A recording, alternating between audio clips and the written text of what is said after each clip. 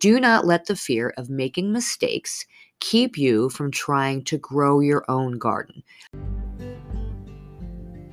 Hey, I'm Karen, and together with my husband, I spent over a decade researching and learning and building our small farm through lots of trial and error, successes and failures. I went back to school to get my degree in horticulture to help our farm business, and now I want to pass all that knowledge on to you. Because I firmly believe that self-reliance is empowering, and that everyone, whether you've got a 5-acre plot in the country, a half-acre lot in suburbia, or a windowless room in a downtown apartment, should just grow something. Hello, my gardening friends, and welcome back to the Just Grow Something podcast. This is episode 16. We've been doing this for about 2 months now, and I am super appreciative of you being here every week and listening. I hope that these episodes are serving you well in your gardening adventures. I've been very pleased with the feedback that I've been getting from folks, and please keep the feedback coming because my aim is to continue to improve this podcast every single week. I hope that you're hearing better audio, and I hope that we're getting things a little bit more smoothly. This is going to be a fairly short episode for our Garden Talk Tuesday. It is spring. It is April. We are in full planting mode here on the farm, putting plants in the ground, prepping the soil for our warm weather crops. And now, of course, Mother Nature has decided to throw a curveball, and it's supposed to snow tomorrow morning.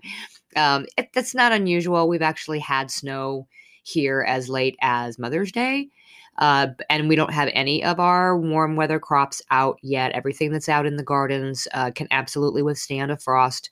But the greenhouse is not a heated greenhouse. It is a passive solar greenhouse. And so I've already got tomatoes planted in the center of that greenhouse, and all of our other warm weather seedlings are sitting in there waiting to go out into the gardens once the temperatures are right. I've got other ones out there that need to be potted up.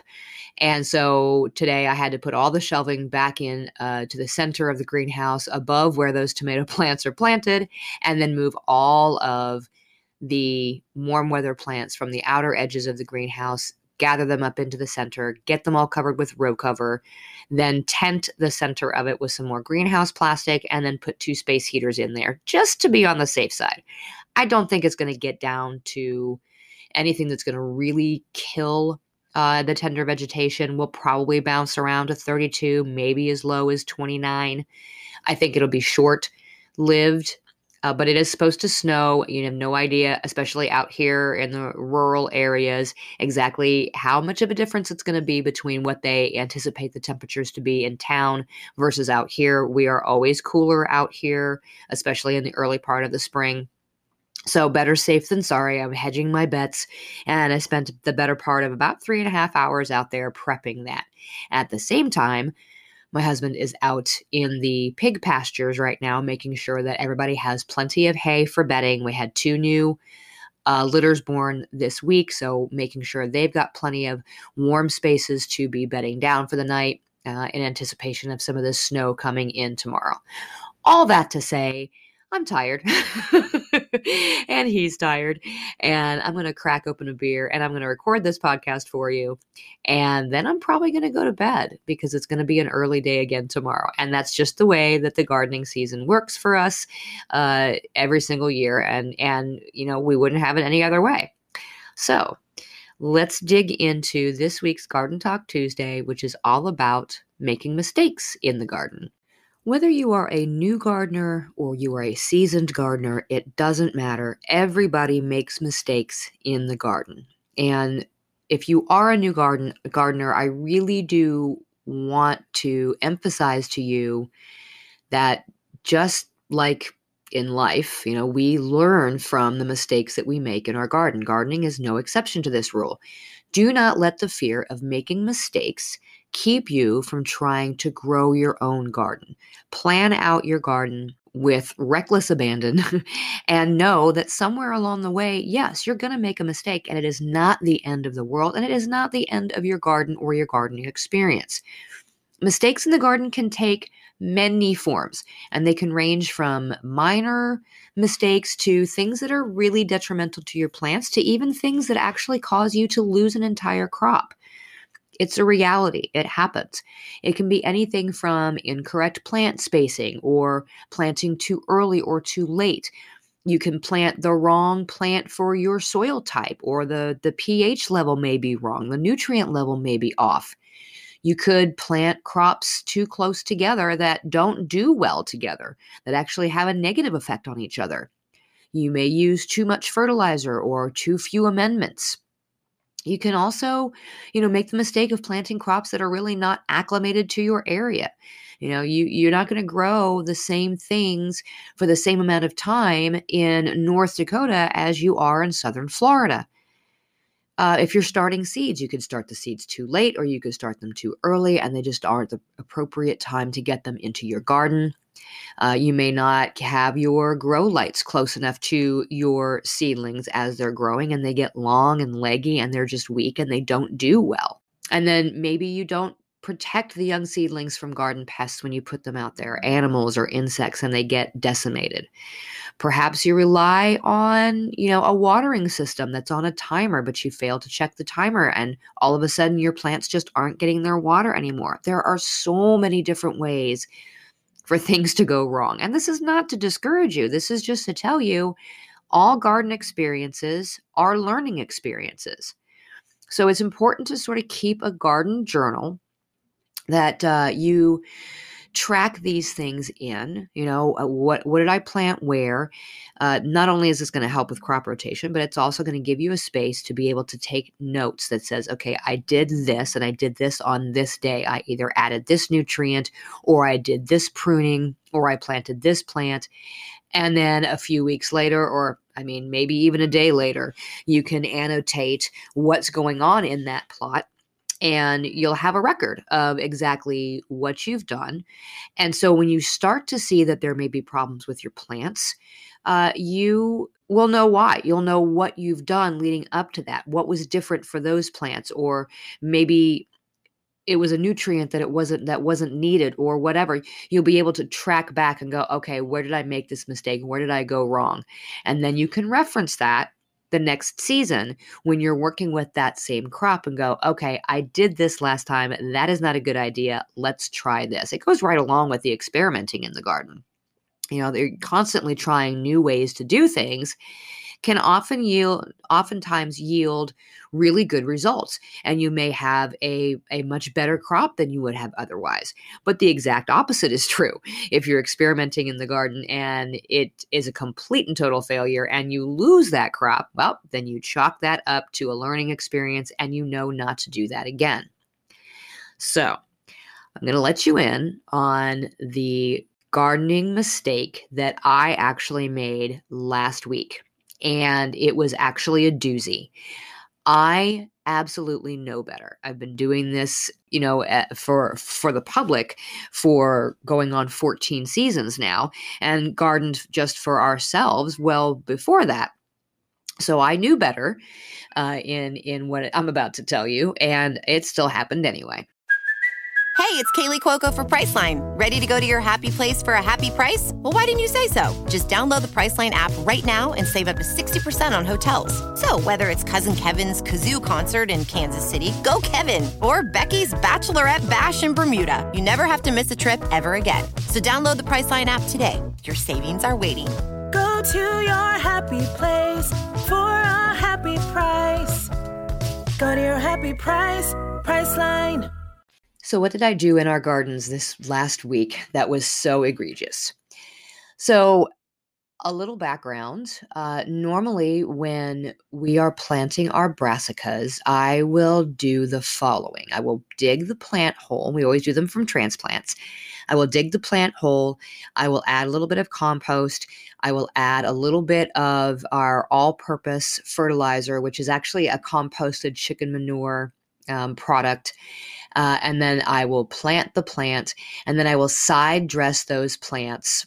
Side dressing meaning you're layering the fertilizer on the sides of the plants, on the top of the soil. So I will side dress those plants with another high nitrogen, slow release fertilizer like a feather meal, which is what I'm using in this case. That's just the way it goes. We get the best yield out of them. We're sort of amending the soil a little bit with the compost. We're adding the nutrients back in because brassicas are very heavy feeders.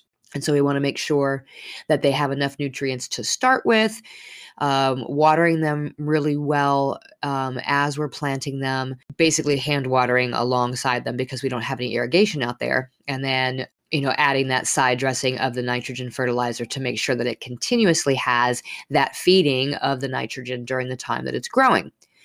Sounds easy enough.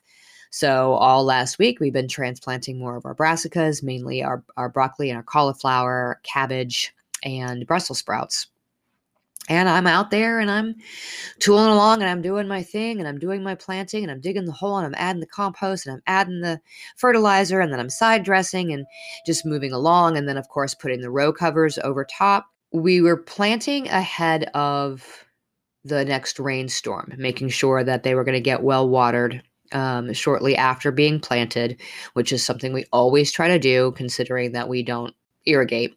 We did the planting, went back out, had the rainstorm the next day, and I had planted, I want to say it was 4 beds, and these are 100-foot long beds, and so there was 2 rows in each one of those beds, so we're talking a lot of plants. And we had the rainstorm and everything was good. And then we were anticipating the next rainstorm. So it was time to go back out and get the next 4 beds planted. And that was going to finish up our spring planting. And I'm out there and I'm peeking up underneath the row covers. And all of my broccoli and my cauliflower and that first bed of cabbages, all of the plants have burnt tips on their leaves. They are yellow. Some of them are crispy. And I'm just racking my brain at this point going, oh no, what happened? We hadn't had a sudden jump in temperature the day before when, the day before when they were being planted. It'd been mild temperatures, so nothing that should have burnt them like that. We had rain immediately afterwards, so it wasn't like they were, dying from not getting enough water. And I'm sitting there scratching my head and I'm trying to figure it out. And then it dawned on me as I was getting ready to start planting next round, and I'm looking at all of my tools there, tools meaning not just physical tools, but also my amendments and my fertilizer.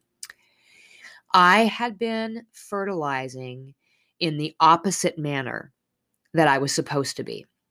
I had just sort of gone on autopilot, and rather than adding the compost into the hole and then adding the general purpose fertilizer and then side dressing with the feather meal, I had been putting the feather meal into each of those planting holes.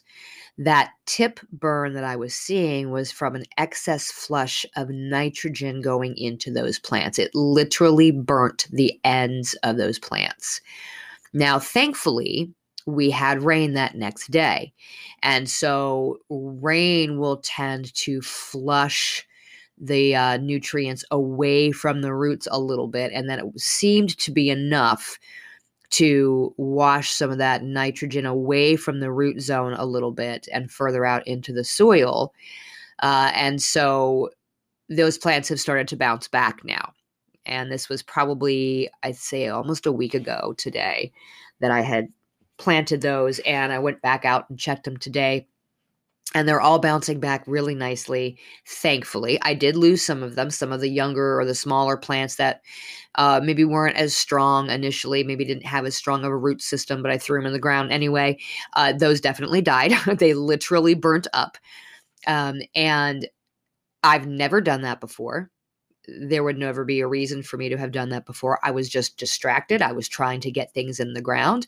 And so that next 4 beds of plants that got planted, which were the remainder of the cabbages and the Chinese cabbage and the Brussels sprouts, you can bet your bippy that I made sure that the fertilizer was going in and those amendments were going in the correct order.